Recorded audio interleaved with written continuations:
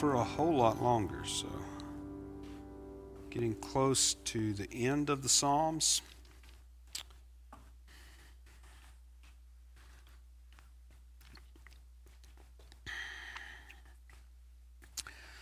So we'll start with our summary statement here.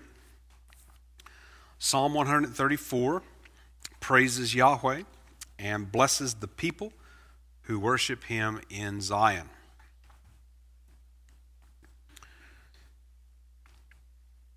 I'll go over that one more time. Psalm 134 praises Yahweh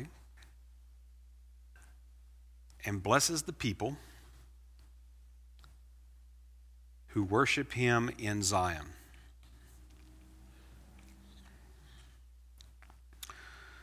I did make a simple outline for the psalm, even though, again, it's only 3 verses, but verses 1 and 2 are a call to praise.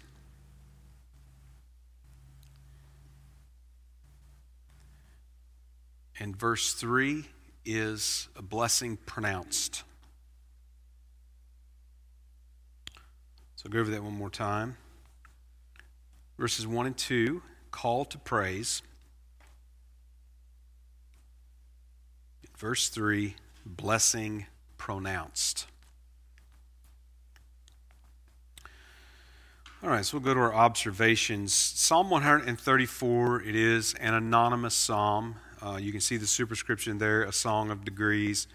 There's no author attribution there or in the text of the psalm. There's no musical direction that is given beyond the term in the superscription.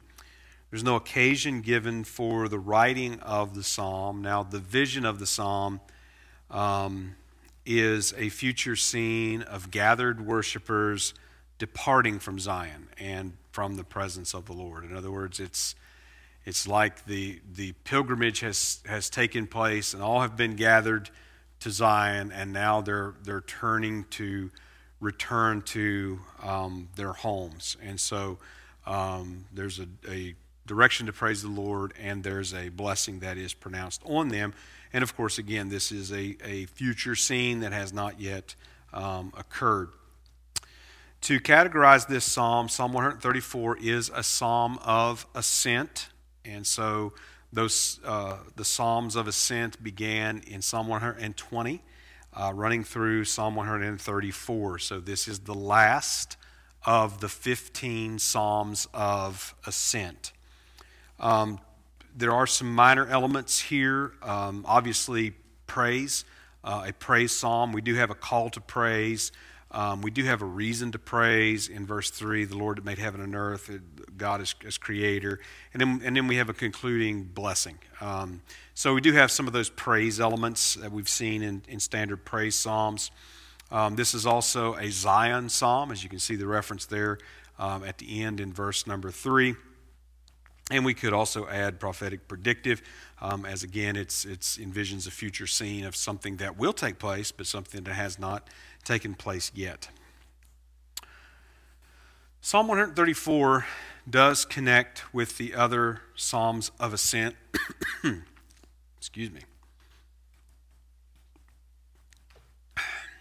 So we've talked about how this group of Psalms has sort of a flow to it. As you read through these Psalms, you're going to see some change. You're going to see some movement through these Psalms. And so some of the themes that have run through have been like exile, the end of exile, restoration of Israel, restoration of Zion, those sort of themes. And they sort of all come to a culmination here in this psalm. You have reference to the house of the Lord, like we saw in Psalm 122, 127, and 133 in this group. Reference to God as creator, the maker of heaven and earth. Psalm 121, Psalm 124 also. The blessings from Zion, which Psalm 128, Psalm 132, and Psalm 133 prior to this.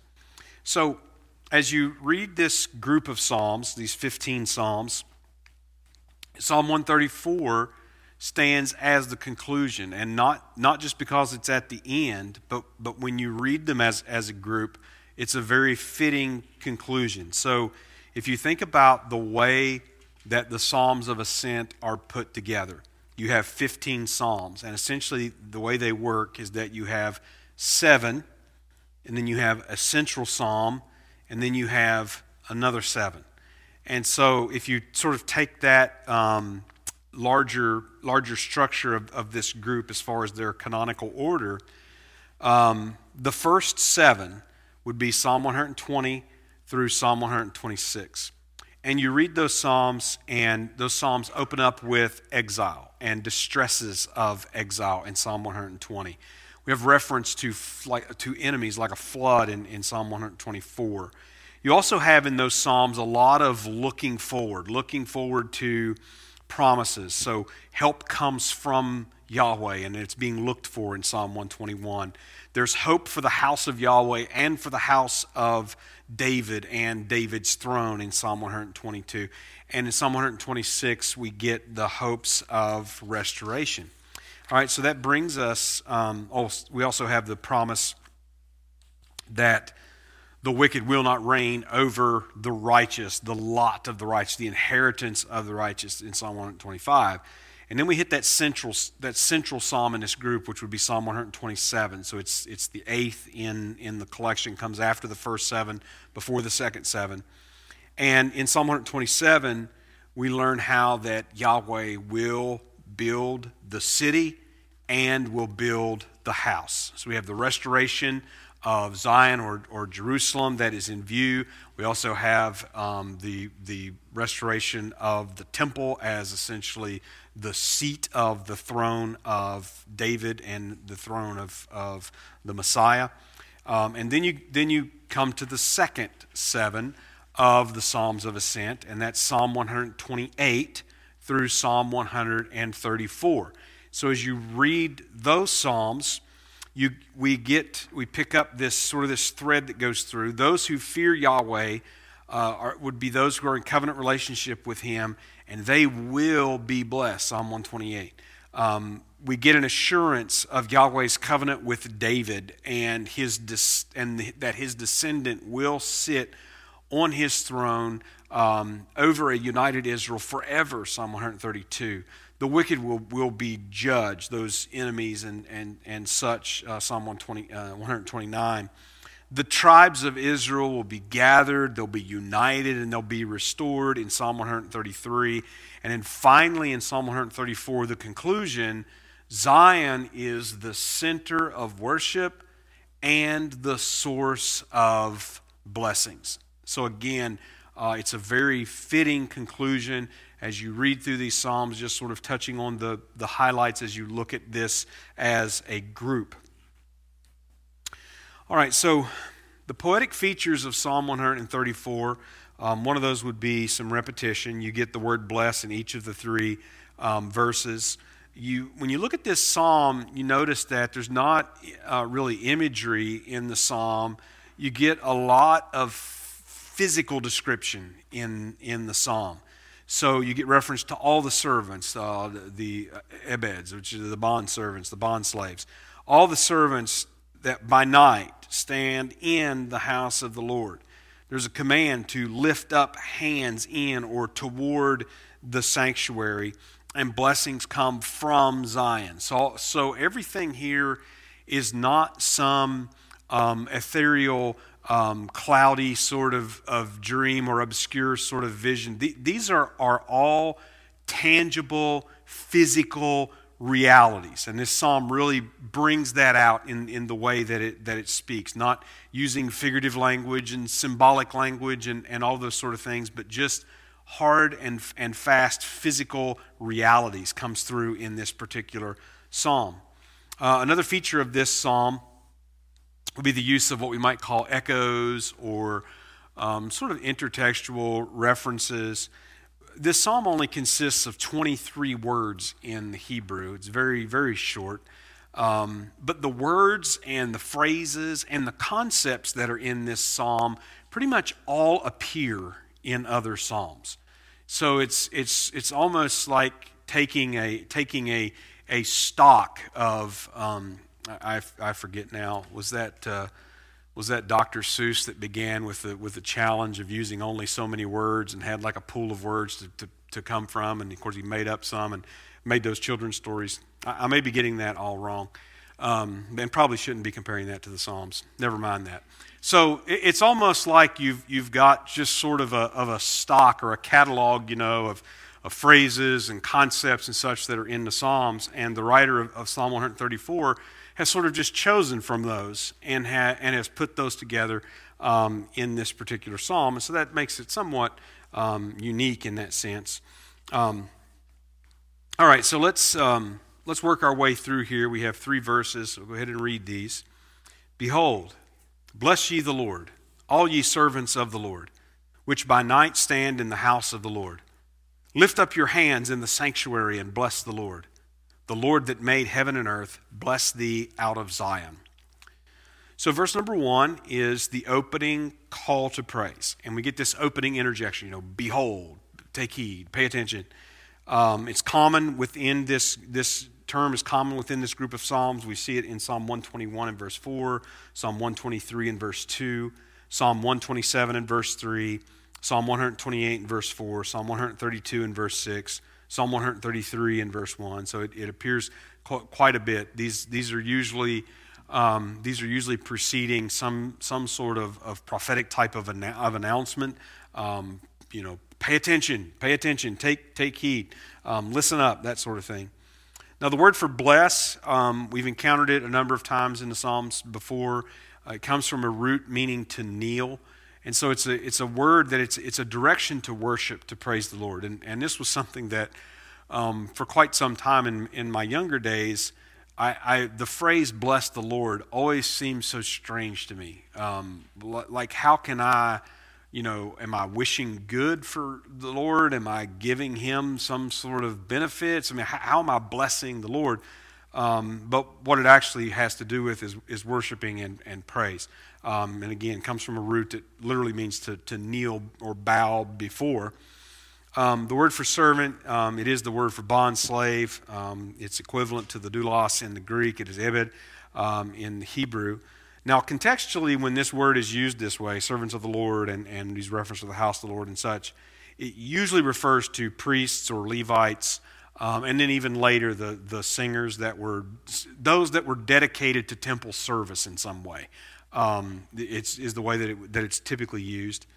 And this reference to standing by night in the house of the Lord indicates a continuity of worship. And so you can go back into the Old Covenant and look at the tabernacle and temple services, and you can see some of the things that would be taking place during the night. But essentially, again, it's indicating a continuity of worship. It's like saying the worship that just never ends. It just never stops of Yahweh. So this verse actually pairs very well with Psalm 121 and verse number 4 that mentions how the Yahweh that keeps Israel neither slumbers nor sleeps. And here now we have the praise of Yahweh that is continuing by night in the house of the Lord. Verse number 2 then continues this call to praise, and we get this direction, the lifting up of the hands. Now, the lifting up of hands is something that is associated with worship, and typically it's in some sort of a reference to prayer, the lifting up of the hands in prayer to God. Now, the word for sanctuary refers to the holy place, typically the place of Yahweh's presence. And lifting up your hands in the sanctuary, it's grammatically, it's saying maybe more toward the sanctuary, something of that nature, toward the presence of Yahweh. And in verse number 3 gives us the concluding blessing of the psalm.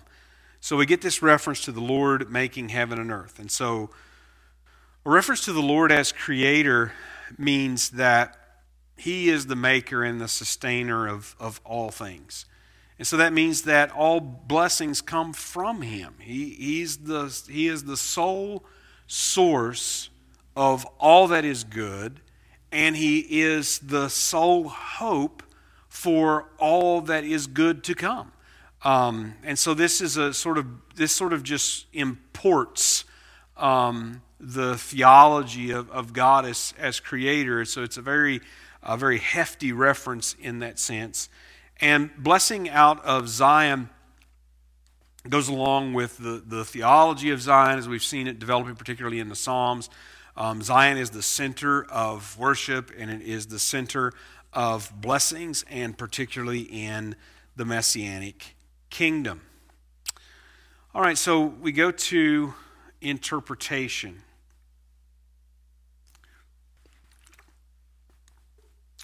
So Psalm 133 envisions the future kingdom when Zion on the earth will be the center of worship and blessing, which is not only the case for Israel, but also for all the nations of the earth.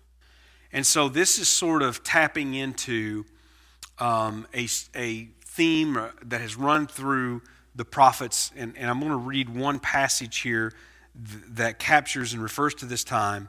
Isaiah chapter 2, verses 1 to 4. The word that Isaiah the son of Amoz saw concerning Judah and Jerusalem. And it shall come to pass in the last days that the mountain of the Lord's house shall be established in the top of the mountains, and shall be exalted above the hills. And all nations shall flow into it. And many people shall go and say, Come ye, and let us go up to the mountain of the Lord, to the house of the God of Jacob, and he will teach us of his ways, and we will walk in his paths. For out of Zion shall go forth the law and the word of the Lord from Jerusalem. And he shall judge among the nations, and shall rebuke many people, and they shall beat their swords into plowshares, and their spears into pruning hooks. Nation shall not lift up sword against nation, neither shall they learn war anymore. So this is a passage that's referring to a time that clearly has not existed as yet on this earth. And it's a time referred to in other passages in Isaiah, chapter 11, verse 10, chapter 27, verse 13, chapter 49 and verse 6, chapter 60, verses 11 and 12, Jeremiah chapter 3, verse 17, Malachi chapter 3, verse 12. It's also referred to in Zechariah. And we run into it again in the book of Revelation there, toward the end of Revelation. So there is clearly in Scripture a prophesied time when Jerusalem will be restored, and it will be exalted, and it will be the seat of the king, that is the son of David, on David's throne. He will rule over Israel and Judah that have been united, all the tribes of Israel in their land that has been promised. And from there will rule over all the nations of the earth. And we're told how that the nations, I think it might be the Isaiah chapter 60 reference there, that talks about how the gates will never be shut by day or night. Why? Because the nations are going to be continually streaming in and out, because they're going to be coming to worship the King in Zion there at Jerusalem. And those of Israel from the outlying areas around Jerusalem, out to the extents of all the land that was promised to Abraham, they will be coming in and out, and they will be worshiping the King. So this is what is being envisioned in this psalm, and it is, again, it's a very appropriate conclusion to the Psalms of Ascent that have been all about this pilgrimage, all about this going up to Jerusalem, this ending of the exile, and this gathering and restoration of Israel and Jerusalem and Zion will be the center of worship in that future kingdom. And they'll be going out, they'll be coming in from Zion. And so again, this is what this psalm pictures, and this blessing that is pronounced on all of those that come up to Zion and worship. And I think it may be one of the Isaiah passages that also talks about that if any of those nations do not come up, remember, it says that at that time that Jesus Christ will be ruling the nations with a rod of iron. And there will be swift judgment and punishment of any sort of wrongdoing in that kingdom. And it's one of the ways that we know that there is clearly a time here when there is what you might call an intermediary kingdom. Because you have Jesus on the earth reigning from Zion, from Jerusalem, and reigning over nations who are punished for any wrongdoing. Well, that clearly is not the eternal ages, because there will be no sin in those eternal ages. There will be no wrongdoing. And it's clearly not this time now, nor any time in the past, because Jesus is not sitting in Jerusalem on David's throne right now. So this psalm is, again, it's a very fitting conclusion. We see it building up to that messianic kingdom. And of course, that brings us to the messianic hope of the psalm, which is seen in the fulfillment of the Zion restoration hope that has been so prevalent in the Psalms of Ascent. And just as we noticed, as you read through those Psalms as a group, you start out with exile, you start out with faraway places, Kedar and Meshech, and these faraway places from Jerusalem. And as you proceed through the group of the Psalms, we start getting the mention of Jerusalem and Zion more and more, and there's a heavy concentration toward the end of the Psalms of Ascent pertaining to Zion. Now, so throughout the Psalms we've seen this. We've particularly seen this in the Psalms of Ascent. And you might say, what is that key ingredient? When we're looking at this psalm, we got all this physical description, and that this is a physical, tangible reality there in Jerusalem, in Zion. And Zion will be exalted. It will be the destination of worship as well as the source of blessings to all of the earth. And why is that? Well, that is because God's anointed Son King, the one who is David's son and David's Lord, will be installed there, will be seated there on David's throne, ruling over all Israel and all the nations of the earth. And so again, this is the messianic hope, because this only comes about when the house of David is restored, and when the crown of David is raised from the dust, when the crown of and the throne of David is restored. And this only comes about when the anointed son of David reigns and sits upon that throne. So that certainly speaks of the messianic hope of the psalm. All right, so we'll go to application. So again, we're reading a psalm that's clearly a future vision, and how do we understand it? How does it apply to us today as we read this psalm?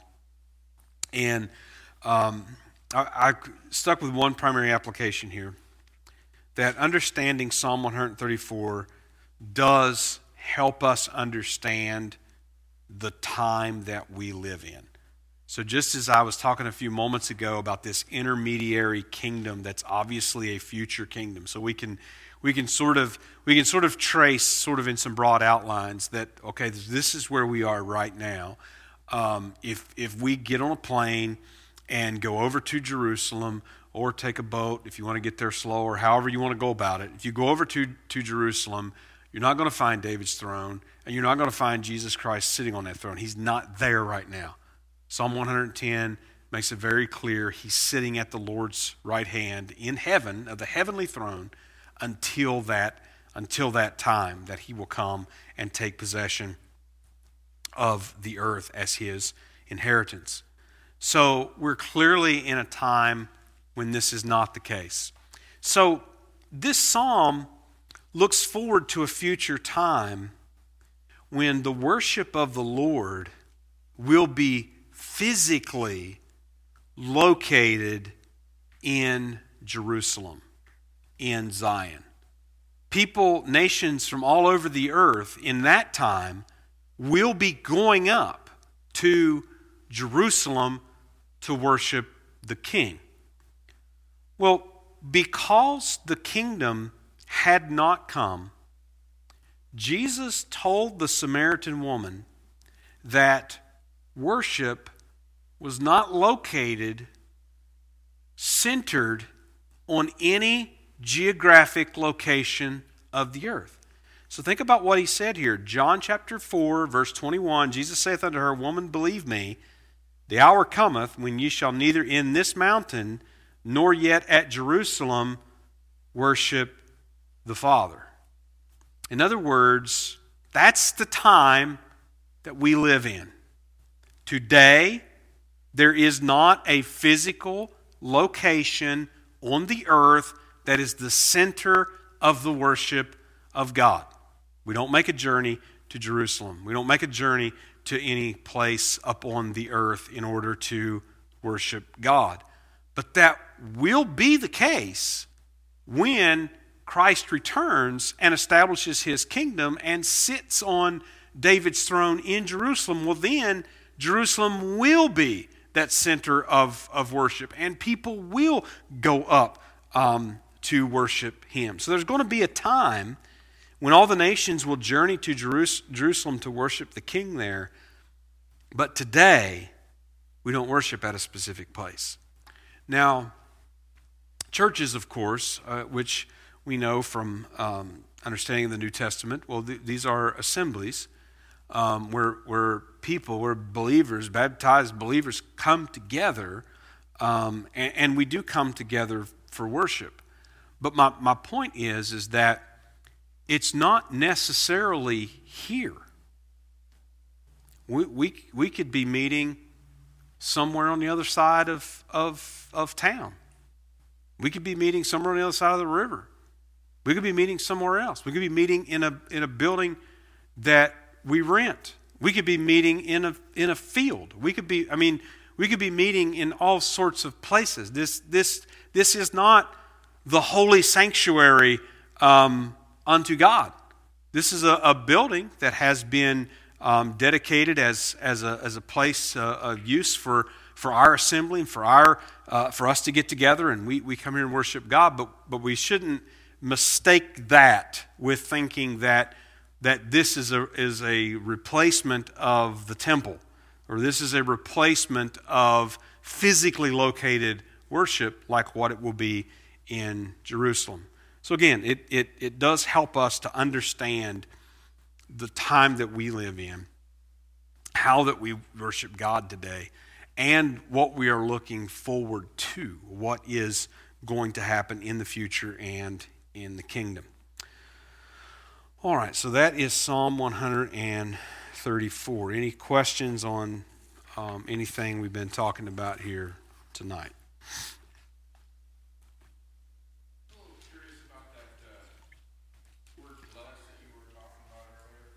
Mm-hmm. Is there a New Testament equivalent to that? Well, so the word does have kind of a range of meaning. In fact, the same word is used at the end of verse 3. It is in a different form in verse 3. When the Lord is blessing us, it is in a different form than what it is earlier when we are blessing the Lord, so to speak.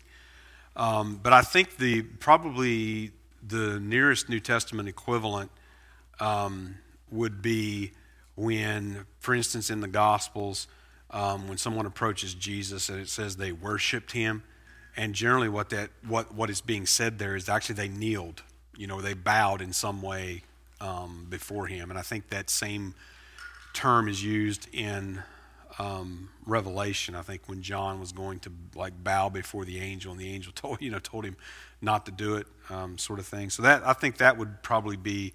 I haven't checked to see what particular term that was used in the Septuagint, but I would think that would be probably a close equivalent.